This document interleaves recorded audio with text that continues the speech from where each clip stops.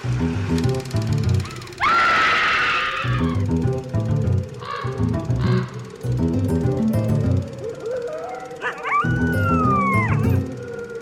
and welcome to Scream Scene, the horror movie podcast where we watch every horror movie ever made in chronological order, and then we rank them from best to worst. My name's Sarah. And I'm Ben. Thanks for listening to us today. How are you doing, Ben? I'm doing pretty good today, yeah. Surviving quarantine? Every day. How are you? Doing good. I finished playing Jedi Fallen Order. Right. That was fun and good. And now I have a gaping hole in my life where Jedi once were. Well. Do you think tonight's movie will fill that gaping hole? No. No? No, I'm sorry to say, off the top here, but no. Tonight's movie's called Man Beast. It's from 1956 and directed by Jerry Warren. And I've never heard of Jerry Warren. Well, we are about to enter the wide, wild, weird world of Jerry Warren. Is he someone who I should know? He's someone... Should is a strong word in that sentence. He's someone who you're going to know. Well, yes, because you were about to tell me about him. Yes. So, Jerry Warren is a guy who makes Ed Wood and Roger Corman look high class. Ooh. Ooh. I believe it was Roger Ebert who once said that Jerry Warren, if not the worst director of all time, was certainly the laziest. We're setting Man Beast up to be a real hit. It might be one of the movies he put the most effort into of his filmography. Okay. So, Jerry Warren was born in 1925 in California, and like a lot of people who grow up in LA, he wanted to get into show business. Sure. So after high school, he tried making it by leading a band called Jerry Warren and the Pets. And the Pets? Yeah, it didn't go well. I'm just imagining them in, like, pet outfits, and then linking that image to this movie of Man Beast is something. Yeah, I think your imagination's doing some heavy lifting there, but the music career didn't go anywhere. However, Jerry's skills as a dancer got him some work as a background dancer in some Hollywood films in the late 1940s. Okay. Movies like Anchors Away, for instance. His time as an extra ended up teaching him a lesson that he really took to heart, which is that the real power and money in Hollywood was in being a producer. So Jerry set out to produce his own movie. Ambition. It took him almost 10 years to scrounge together the $30,000 that he would use to set up his own production company, Associated Producers Incorporated, API, and finance his first feature, which is this movie. Okay. So this movie was made on basically... no money. $30,000 minus the cost of registering a company. And he got that money over that decade through a long series of scams and cons that I couldn't find much concrete details about, unfortunately. That's the case with scams. Yeah, at one point it was mentioned in some of my research that he, scammed a police department out of money, and I really want to hear the story behind that, but I could find, no details. Jerry ACAB Warren. So he's got $30,000, and he's got his new company, which is called Associated Producers Incorporated, even though it's just him. That's where the Associated comes from, Ben. Right. So by the mid-1950s, it's pretty clear that, monster movies are the go-to genre for, an indie producer looking to make a quick profit. And Warren felt that the natural subject matter for his first film would be the Yeti, due to the attention and publicity that The Abominable Snowman was receiving at the time. Naturally. Yeah, so we've seen a couple of Yeti movies at this point. Yeah. I do have to hand it to Jerry here, because he's not ripping off, cat people from 10 years prior. He's not ripping off, like, Beast from the Ocean, that we've already seen, like, many films about. We've only seen 2 Yeti films. The first came in 1954, The Snow Creature, from William Lee Wilder. I wish I could say no relation to Billy Wilder, but there is in fact.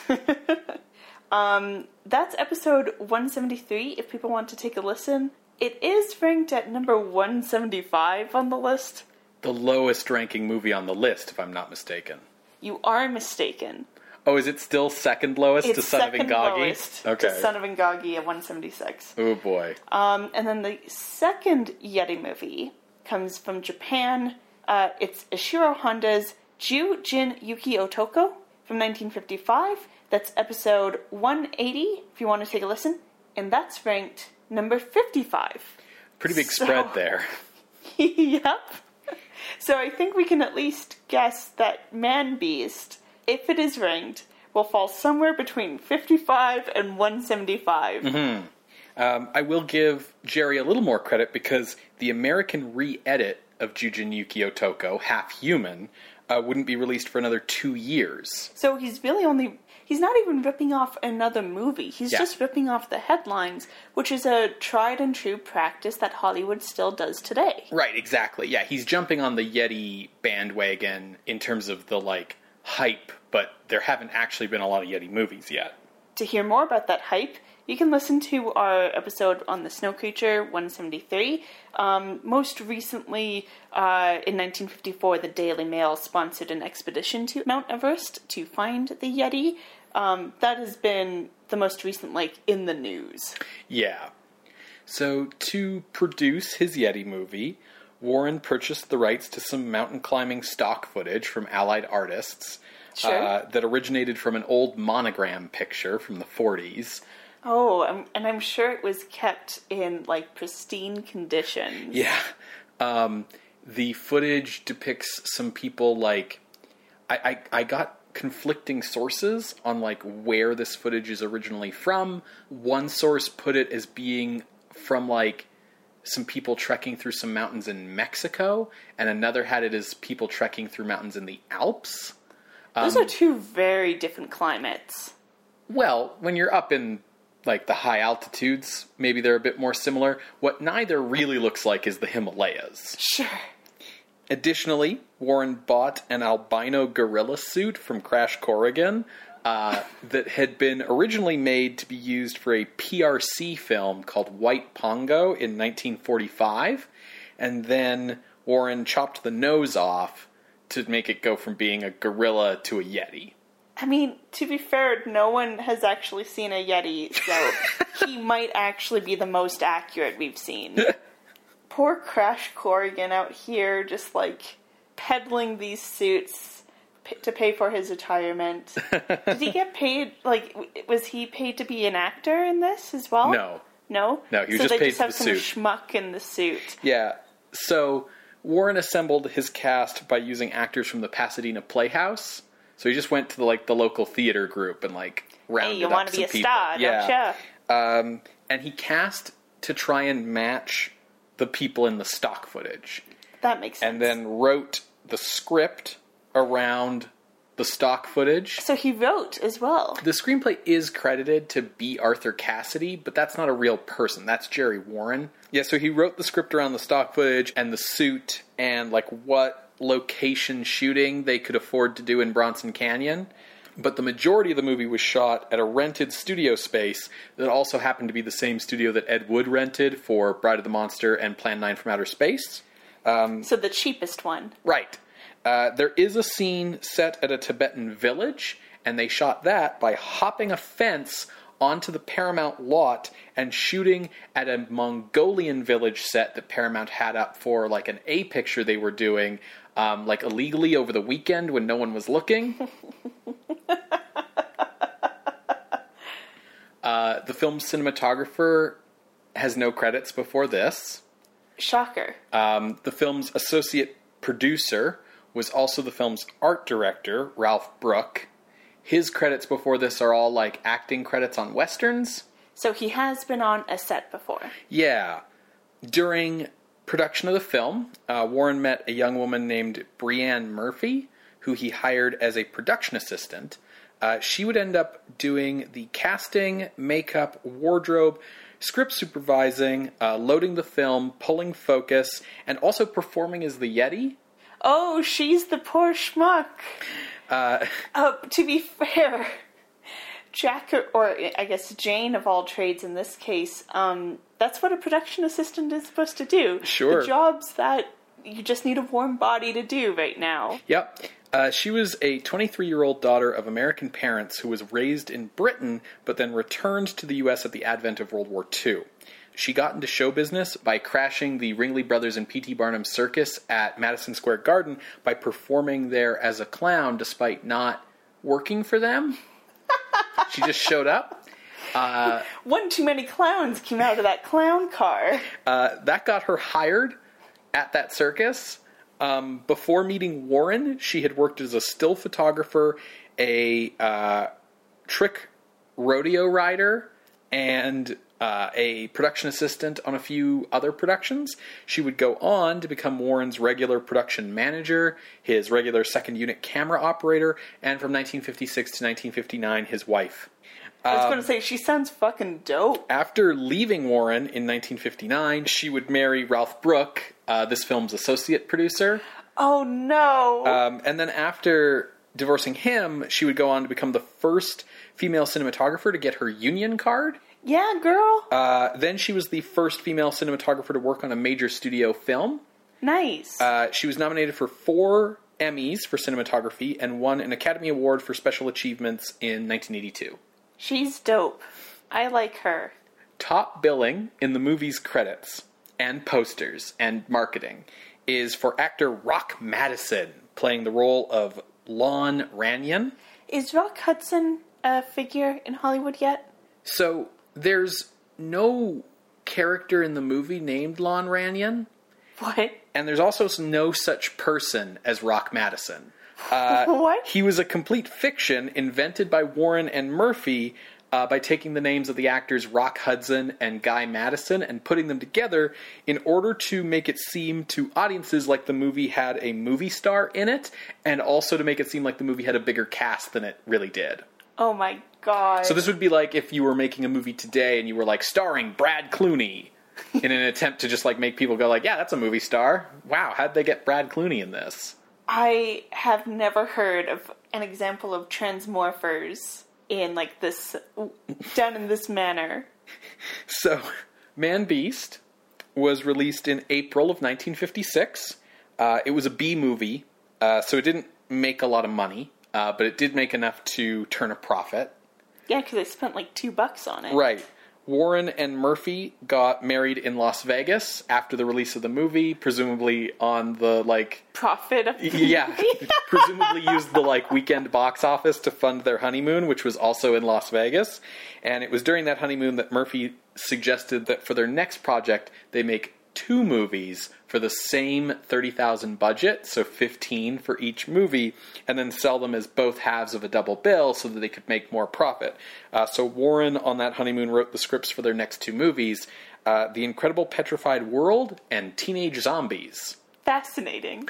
After divorcing Murphy, Warren would go through a big stretch in the 1960s of doing the Godzilla King of the Monsters thing. So instead of making movies from scratch, he purchased Mexican films, cut out all the dialogue scenes, then would hire like John Carradine to come in and like shoot for a day in his garage a bunch of new dialogue scenes explaining the plot, and then edit those into the movie and put it out under a different title. And that was kind of his modus operandi through most of the 1960s. He finally made a completely original film again in the late 1960s, 1966 to be precise. That film was called The Wild World of Batwoman, and it was maybe intended to cash in on something that might have been popular in 1966. Yes. A lawsuit later, Yeah. a few scenes were added to the movie, and the film was retitled She Was a Hippie Vampire. Oh my god. After Wild World of Batwoman, Warren didn't really make another film until 1981, when he made Frankenstein Island, which was his final film. Wait, is the island Frankenstein? Or is it an island of Frankensteins? I don't know. Was he the doctor? But who was Bone? There's, however, a quote from Jerry Warren that sort of sums up his filmmaking philosophy that I would like to recite to you now. Please. He said in a 1988 interview, "I was in the business to make money. I never ever tried in any way to compete or to make something worthwhile. I only did enough to get by, so theaters would buy it, so it would play, and so I'd get a few dollars. It's not very fair to the public, I guess, but that was my attitude. You don't have to go all out and make a really good picture to make money." I mean, he's not wrong. So, this is the first film of the career of Jerry Warren and the oeuvre of API. It's in the public domain. Shocker. It's available on DVD from VCI Entertainment as part of Volume 1 of their Jerry Warren collection. There's no other volumes, is there? No, there are. So yeah, that's Man Beast. Great. Well, folks, if you want to watch along, Ben has told you how to access it.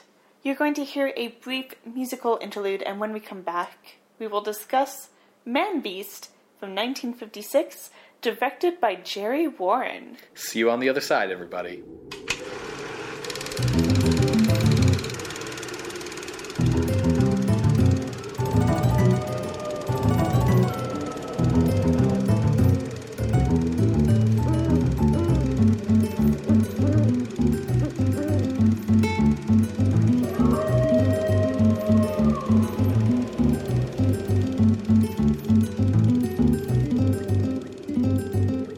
Welcome back to Scream Scene, everybody.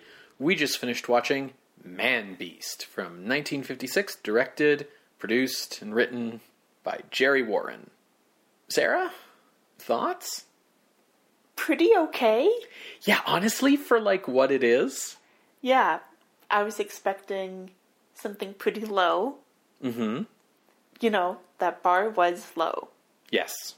And it met the bar. Yes. This was all right for what it is. Yeah.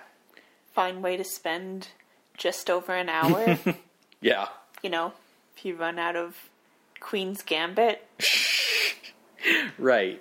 So I think we can probably knock out the plot summary pretty quick, huh? Absolutely. The film opens with a narrator telling us as we survey the quote-unquote Himalayas, explaining, this is where the Yeti live. Are they mythical or are they real? Are they man or beast? And then we enter the movie. And then the title card comes up saying Man Beast, so you know. There's the answer, I right, guess. yeah. We know what position this movie's taking. So we have 5 main characters. First, we meet Connie and Trevor. Now, Connie Hayward and Trevor Hudson, who also is called HUD all the time, Yeah. are presumed to be engaged in some manner. And Trevor is accompanying Connie as she chases after her brother, because he is, I think they say, diabetic and is on some kind of experimental drug that, you know, it's actually going to fuck him up because of the altitude, and they didn't realize this until after he left for the Himalayas. Yeah, I don't remember anything about the diabetes, but that it's not really important. But yeah, the significant thing is he went on this Himalayan expedition, and she's trying to catch up with him to be like, no, don't, like, you can't, because this is an era before, like, cell phones and email and text messages and shit. So the only way to tell him is to follow him into the Himalayas and hope she gets to him in time. Yeah. Now, they just keep missing his team by like a day or two, and Connie's brother, Jim, has already headed up the mountain, so Connie's like, well, guess we gotta head up there too. Trevor isn't super stoked about this, mainly because the camp that they reach, there's no more guides to take them, except for this one man named Steve Cameron. Now, Steve kind of gives us some, like, exposition that, you know, Jim's already up there. guides are up there. They have a main guide named Varga, and Jim went up to try to find Yeti with a Dr. Erickson, kind of a world-renowned anthropologist. Steve agrees to help them get up the mountain and find the camp. They eventually catch up with Dr. Erickson and the main guide, Varga. They catch up to them after a few days of travel, and they're like, great, cool, let's go back to the main camp where Jim will be.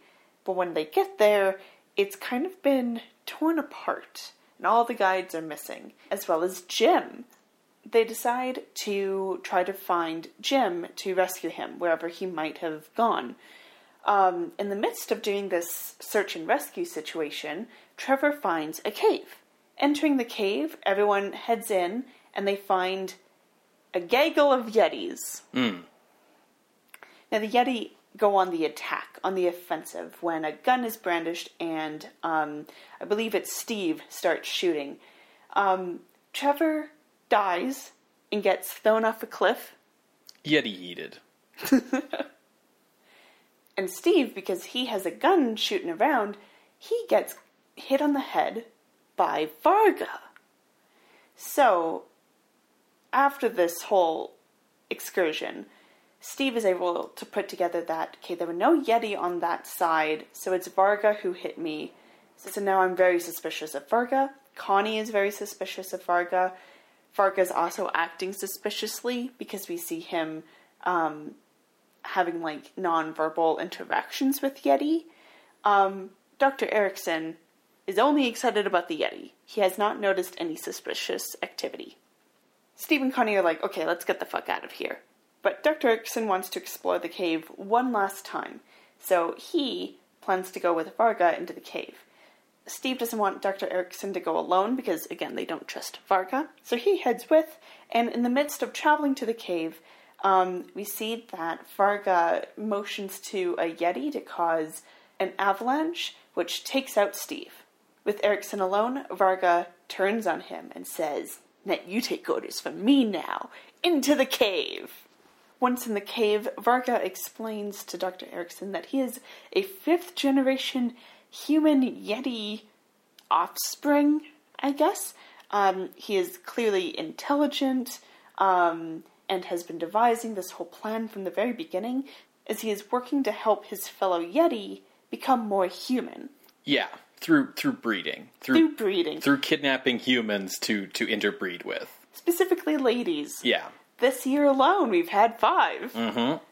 Now, he hasn't killed Dr. Erickson yet because he's hoping for, you're an anthropologist. Teach us some stuff to become more human. And Erickson is like, no. I want to be like you. I want to walk like you, talk like you. And Erickson is like, no, you're a monster. So he gets shot and killed. But now, the time has come for Varga to go after Connie.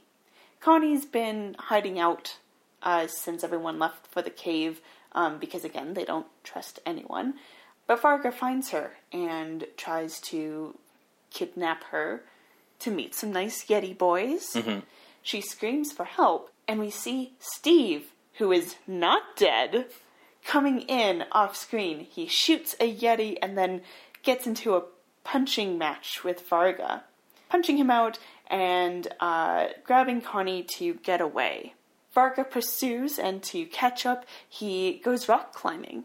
Yeah, because they're going down the mountain now. Yeah. Yeah. Steve and Connie are like, oh shit, he's coming. We'll stand here and watch as he sets up his, pythons and the rope and starts coming down. And I guess it's a good thing that they stand and watch, because we see Varga climbing down the rope and the python loosening up. Yeah, he only drove... Puts in one. Yeah, he only drove one piton into the rock, so there's not enough to support his weight. What did you say? Piton? I thought it was python. Now I don't know.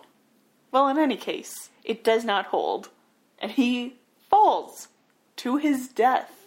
And Connie is traumatized, and Steve's like, don't worry, honey, we'll get off this mountain. And they continue off to civilization. The end. So, the thing about this movie is, most of the running time is taken up by journeying. the journey of Connie and Hud and Steve, to find Dr. Erickson. Then the journey of them with Dr. Erickson's team to get to camp. Then the journeys of going out into the snow to look for Jim. Then, the journey to the cave, which happens twice. And then the journeys to get away from Varga. Lots of sort of Lord of the Rings-esque footage of people walking around mountains. Lots of footage of people doing mountain climbing up rock faces. The thing about all of this is all of the authentic mountain footage is taken from stock footage. It's all from clearly one movie. Some, I don't know, mountaineering documentary or something. Yeah, it definitely had the vibe of a documentary. And as well as people really heavily documenting their mountaineering. Mm-hmm. Because the most common problem of stock footage is that it feels too generic in order to be applicable here. Mm-hmm. And it tends to be a long shot. Whereas the stock footage here was actually just really good stock footage. There's a mix of long shots of people climbing up mountains. We get some really nice extreme close-ups of boots with picks on the bottom of their feet as they climb up. The people making this stock footage were really invested in covering every aspect of it. That's why I think it must come from some sort of documentary on mountaineering, where there would have been a narrator's voice being their boots are spiked for traction, and here's how you use a piton, and here's blah blah blah or blah not blah. How not to use a piton. Right. Python. Because it's all from the same source, there's the same-ish people throughout. Yeah. And it's clear that the way the script was written was basically around creating scenarios where, character A is with character B. Now character A and B are with C. Now C is with A in the stock footage. So, the actors are dressed up in clothes that roughly match what the people in the stock footage are wearing. I don't know where this mountaineering documentary was shot. Everyone's dressed like they're in the European Alps, wearing bikockets and jodhpurs, but the kind of mountaineering they're doing definitely has a more North America kind of climbing up Yosemite sort of feel to it. They also encounter some pretty deep snow, both in the stock footage and with our actual characters. Yeah, they probably shot this over winter. Yeah. Basically, what has been done here is they took a mountaineering documentary, and any shots in that documentary where you would have seen anyone's faces have been replaced by shots they got of the actors at a park, shot against the sky or something. I mean, There's more variety to it than that, but that's basically what's happening here. They did a really good job integrating the two. Yes, that's the thing that makes the movie really impressive versus a lot of stuff that we see that uses a lot of stock footage or that's in this budget range, is they really did a good job of matching things and integrating them, but the majority of the movie is this stock footage. HUD discovers the Yeti cave maybe 45%. It's 40 minutes in. Yeah, a lot of the action in the movie happens in between these stretches of traveling that are stock footage. And some of the movie's biggest flaws come from the fact that they're sort of married to this stock footage. For example, I think the ending is really unsatisfying because the heroes do nothing to defeat Varga. He just falls to his death. It would be if you were watching Westworld and, Yul Brynner robot is, chasing after that guy, and then the end of the movie was just the robot, slipping on a banana peel and hitting its head and breaking. And it's the reason why this is the ending to this movie is because we have this shot from the documentary of this guy's, piton failing and him falling. And so, we want to use it. I know you say that it's a weakness that they're so married to this footage. I do think it might be more of a strength, except for the ending. Because anytime that we do see our characters doing things, it's, tense. Or if they're in the cave, it's clearly just, some, deep velvet curtains behind them. Yeah. When they're in the cave, they're just on, a blank set with a black velvet backdrop. And during the attack, it's confusing, but part of that is because they are using a single suit to show that there are multiple Yeti. Yeah, they've only got the one Yeti costume, and so, like, there's a shot that's meant to be, like, a bunch of Yeti running by the camera that's actually just the same shot of one Yeti going by the camera, like, looped. And, like, this same Yeti suit pops up in front of multiple people, but it's meant to be multiple Yeti versus multiple people. So we never actually, during the Yeti attack, get, like, a wide shot that would establish, you know, where everyone is in relation to another and how many Yeti there are. Because also it seems like they only have, like, maybe one or two, like, flare props for people to be holding. So everyone in this whole sequence is just, like, being shot by themselves, and then, like, a reverse shot of a Yeti, and then, like, onto another close-up of someone else. It is disorienting, but it's so minimalist, and it's shot so weirdly to get around their budget limitations, that it kind of attains this sort of accidental stylishness. The kind of, like, unintentional artistry that you get from, like, those late third season episodes of Batman or Star Trek when they, like, started running out of budget and didn't make sets anymore. Yeah, and just use curtains. Yeah. I think the big thing for me with this movie overall is ultimately that I admire its chutzpah. Sure. Like, you know, we talked about the stock footage being well matched. The script is pretty decent. All things considered. Yeah, I'm talking, like, judging this thing within its own weight class. You know what I mean? The acting is about what you would expect if you grabbed a bunch of community theater actors for, like, a weekend shooting at a park in winter. Varga does really lean into it when he gets to reveal his backstory. Oh, yeah. The actor is definitely having fun. Yeah, and the actors definitely all have a problem where they keep acting at the camera as if it was the audience in a theater production, and like projecting to the back row. But, like, they're not film actors. They're not, well, and they're not, like, so bad that, like, it's weird. It's weird, yeah. Yeah, it's just, like, something you notice every now and then. Mm-hmm. The quality level of this movie is what I would consider good for an amateur production. Which it was. Yeah, it feels akin to movies that I made for fun with my friends as a teen.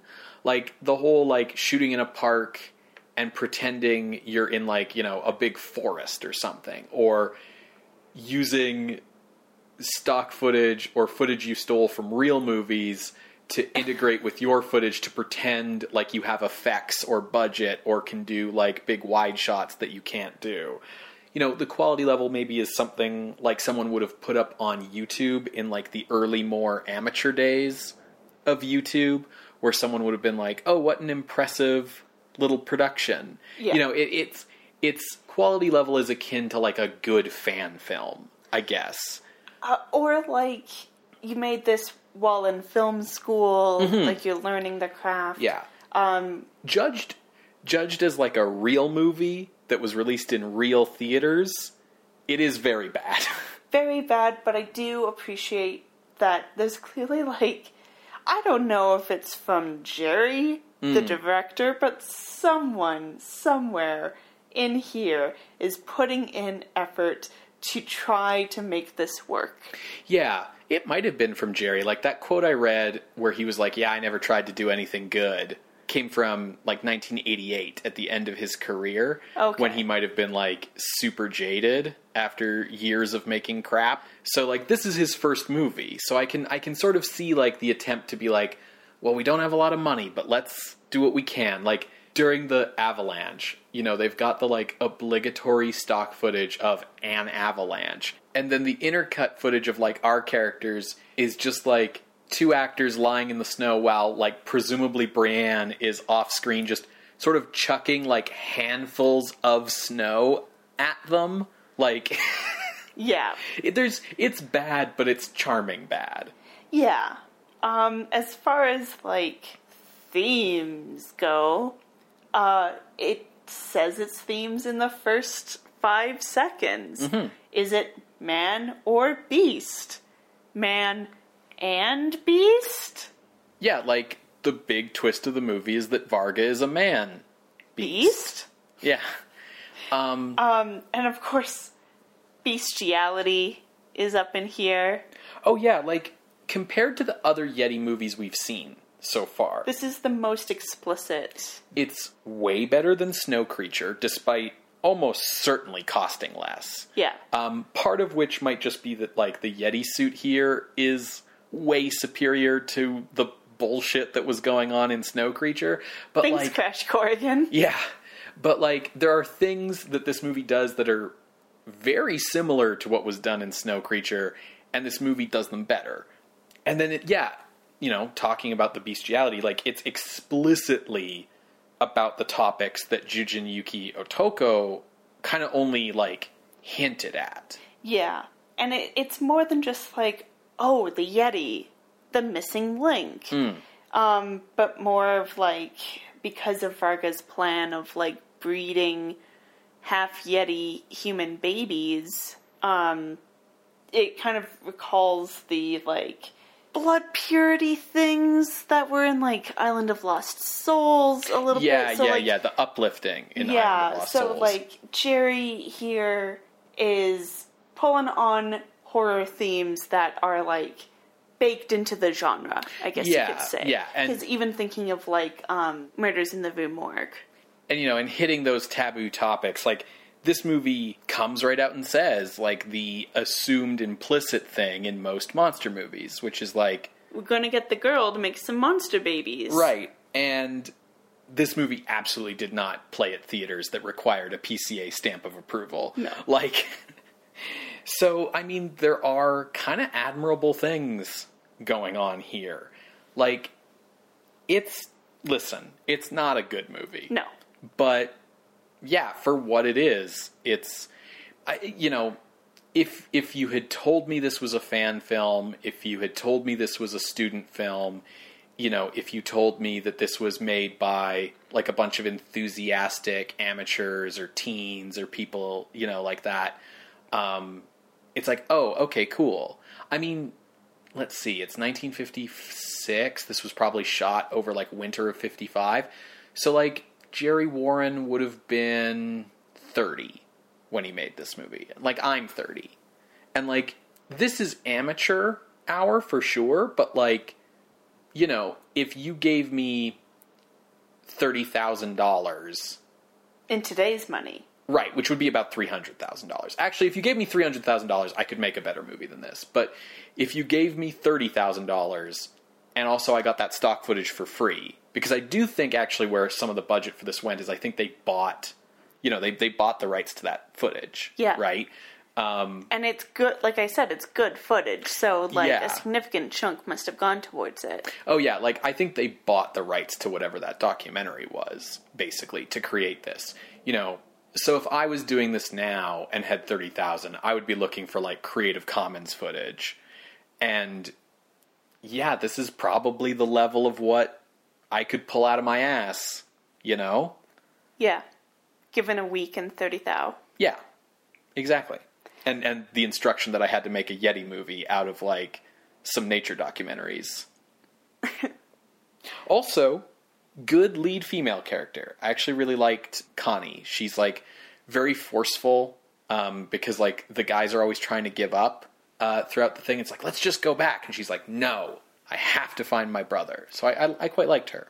The brother we never meet. No. He gets fridged before we even meet him. Yeah, unclear whether Jim died of Yeti or died of experimental injections that don't work in high altitudes. Let's rank this. Sure. We're good to rank this? We're agreed that this is horror? Yes. Okay. Connie ends the movie being like, oh God, why? Why any of this experience? God. Okay, cool. So I think that counts as, like, there are survivors. Yeah, because obviously it's definitely a monster movie. It certainly has, like, adventure movie aspects to it. The scene where Steve and Varga are fist fighting near the end, like, which was clearly shot, like, in Bronson Canyon. Yeah, There's they're no longer on snow. They are literally on sand. Yeah, really has like some heavy original series Star Trek energy. So I had a really hard time ranking this movie because, as we mentioned in the opening, the two other Yeti movies have a lot of space between them. Yeah. And I kind of came down on, well, this is definitely better than Snow Creature. I think Jujin Yuki Otoko is better than this, though. Yeah. Which gave me a very big range, so it was very hard. So how I ended up finding somewhere in there to pinpoint is I looked for Roger Corman's first movie. Yeah. That seemed to be the fairest thing to directly compare this to, was like another first-time indie movie. So Monster from the Ocean Floor is at 133. Wasn't really sure if this was better or worse than that. They both have their own individual idiosyncrasies that come from being cheap as fuck. Yeah. So I wanted to give a bit of room for the idea that this might be better. So I looked immediately above Monster from the Ocean Floor, where we've got some stuff that I would just sort of call mediocre. We've got, like, Jungle Woman and Mummy's Curse, which are both, like, late period Universal monster movies from the, like, this has gotten really tired and sad sort of era of Universal monster movies. Above that is Face of Marble, which is awful and really only notable for just how... wild. Yeah, how totally crazy its premise is. Above that is The Invisible Ray, which is definitely one of the lesser Karloff Lugosi team-ups, but I think just, like, on a craft level, edges out this movie. So I made my ceiling 129. Okay. Then looking below Monster from the Ocean Floor, it was like, okay, where do we bottom out? Where do we hit a point where it's like, no, Man Beast is definitely better than X, right? Because as you go down, there is some quality movies in here that are sort of low because maybe they just aren't really good horror movies, like The Golem. So I kind of ended up dropping quite a ways because it's some of the stuff down here becomes really hard to compare. But where I found my floor was 161, Mesa of Lost Women. Okay. Which is also like a first-time indie, made out of bits and scraps from someone else's movie, kind of cheap bullshit, and is way fucking worse than this movie. Like, I will watch Man Beast 1,000,000 times before I watch Mesa of Lost Women again. I would agree, So, and not just because of spiders. Yes. So that's sort of what became my floor, just because it was really hard for me to judge this movie against, like, 3 Cases of Murder or something, Yeah. right? So 130 to 161 is my range here. Okay. So I also started out with a similar approach, but looking at Ed Wood. Oh, sure. That makes sense. Ed Wood's movie, his only movie on the list so far, is Bride of the Monster from 1955, which is at 125. Mm-hmm. So higher than your ceiling. And what I felt with Bride of the Monster, it's so tough because Ed is so focused on calling back to a bygone era, whereas Man Beast, it's not like it's looking ahead, but it's not really thinking about Universal, Yeah, Man Beast is being of the moment. So I wasn't really sure how to compare those two elements, but right below is The Beast with a Million Eyes. Mm-hmm. And that movie, if you want to talk about people walking from A to B to C, Man Beast does it better. Sure. Because at least the people are walking somewhere interesting. Yes. So my floor is 126. Oh, wow. Okay. So how high did the ceiling get? Not that far. So looking above, my eyes were drawn to two Draculas here. 113, Dracula in Istanbul, Mm-hmm. and 119, Spanish Dracula. Right. And the reason my eyes were drawn to Dracula is because of the blood purity thing. Oh, sure. Yeah, okay. Which isn't as strong in these two Draculas as it is in, like, the Bela Lugosi or even the original novel. But, that's kind of, why I was drawn there. And, yeah, this area is just kind of a little tough. But what I knew is that, Dracula in Istanbul, Spanish Dracula, they are riffing on something that has been done a few times by that point. Well, I guess not Spanish Dracula, but they're also riffing off of the footage of the English version, whereas Man Beast is riffing off of headlines. So I was willing to give it a little bit more points, I guess, for originality in that sense. Based on originality, I would not go above Supernatural at 108. Wow. Because we have not seen a movie like Supernatural since seeing Supernatural, you know? Sure. But even that, like, I know that's high, but I was like, okay, I know it's not going to go above this. So my range is 108 to 126. Now, my floor and your ceiling are quite close. Yeah. I don't give this movie as many points in originality, partially because the entire story is write a script based around the footage you have from this documentary, and partially because, like, the ideas that feel a little new in this movie are really just saying the quiet part loud. Mm-hmm. Which is also funny given that the actors were doing that too. Sure.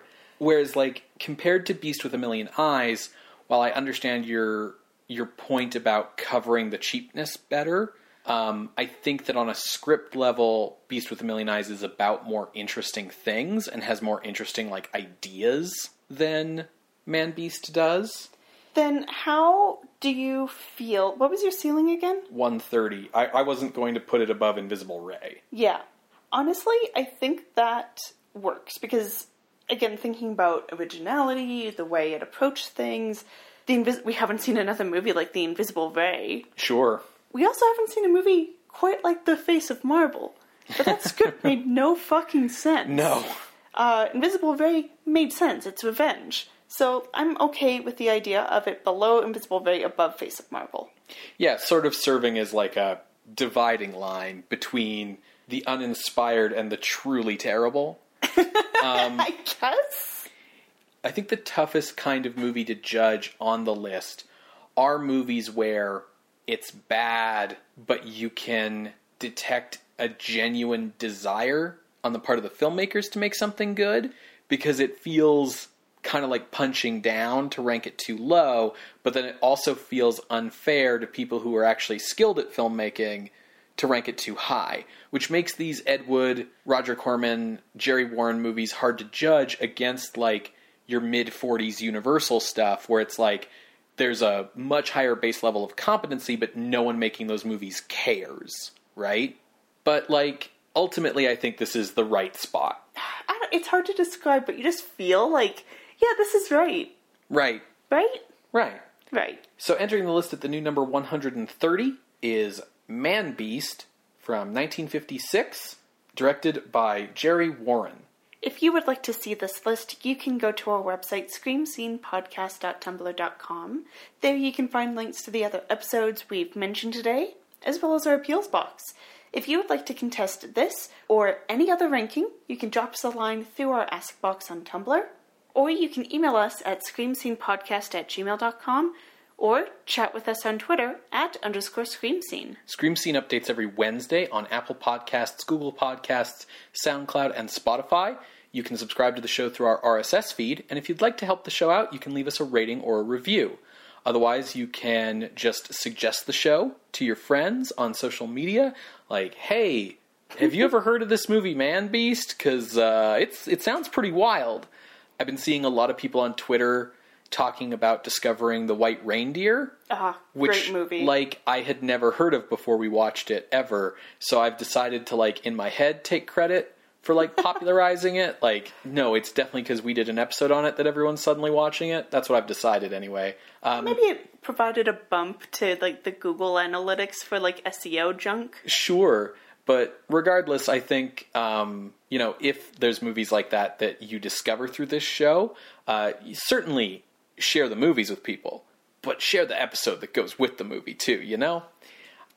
If you have the means and would like to support us, you can head over to patreon.com/ScreamScenePodcast, where you can sign up to become a patron of the night for as little as $1 a month. Patrons at the $5 and $10 level get access to exclusive bonus content, and we are, is it just 1 week away? Just 1 full week away.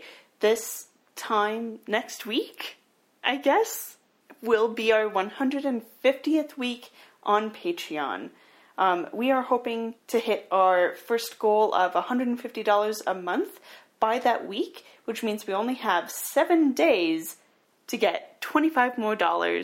That's 5 patrons at $5, 2.5 patrons at $10, or 25 whole $1 patrons to sign up. Once we reach that goal of $150 a month, we'll be doing bonus episodes on horror-adjacent movies. So if you're really lucky, maybe we'll watch The Wild World of Batwoman.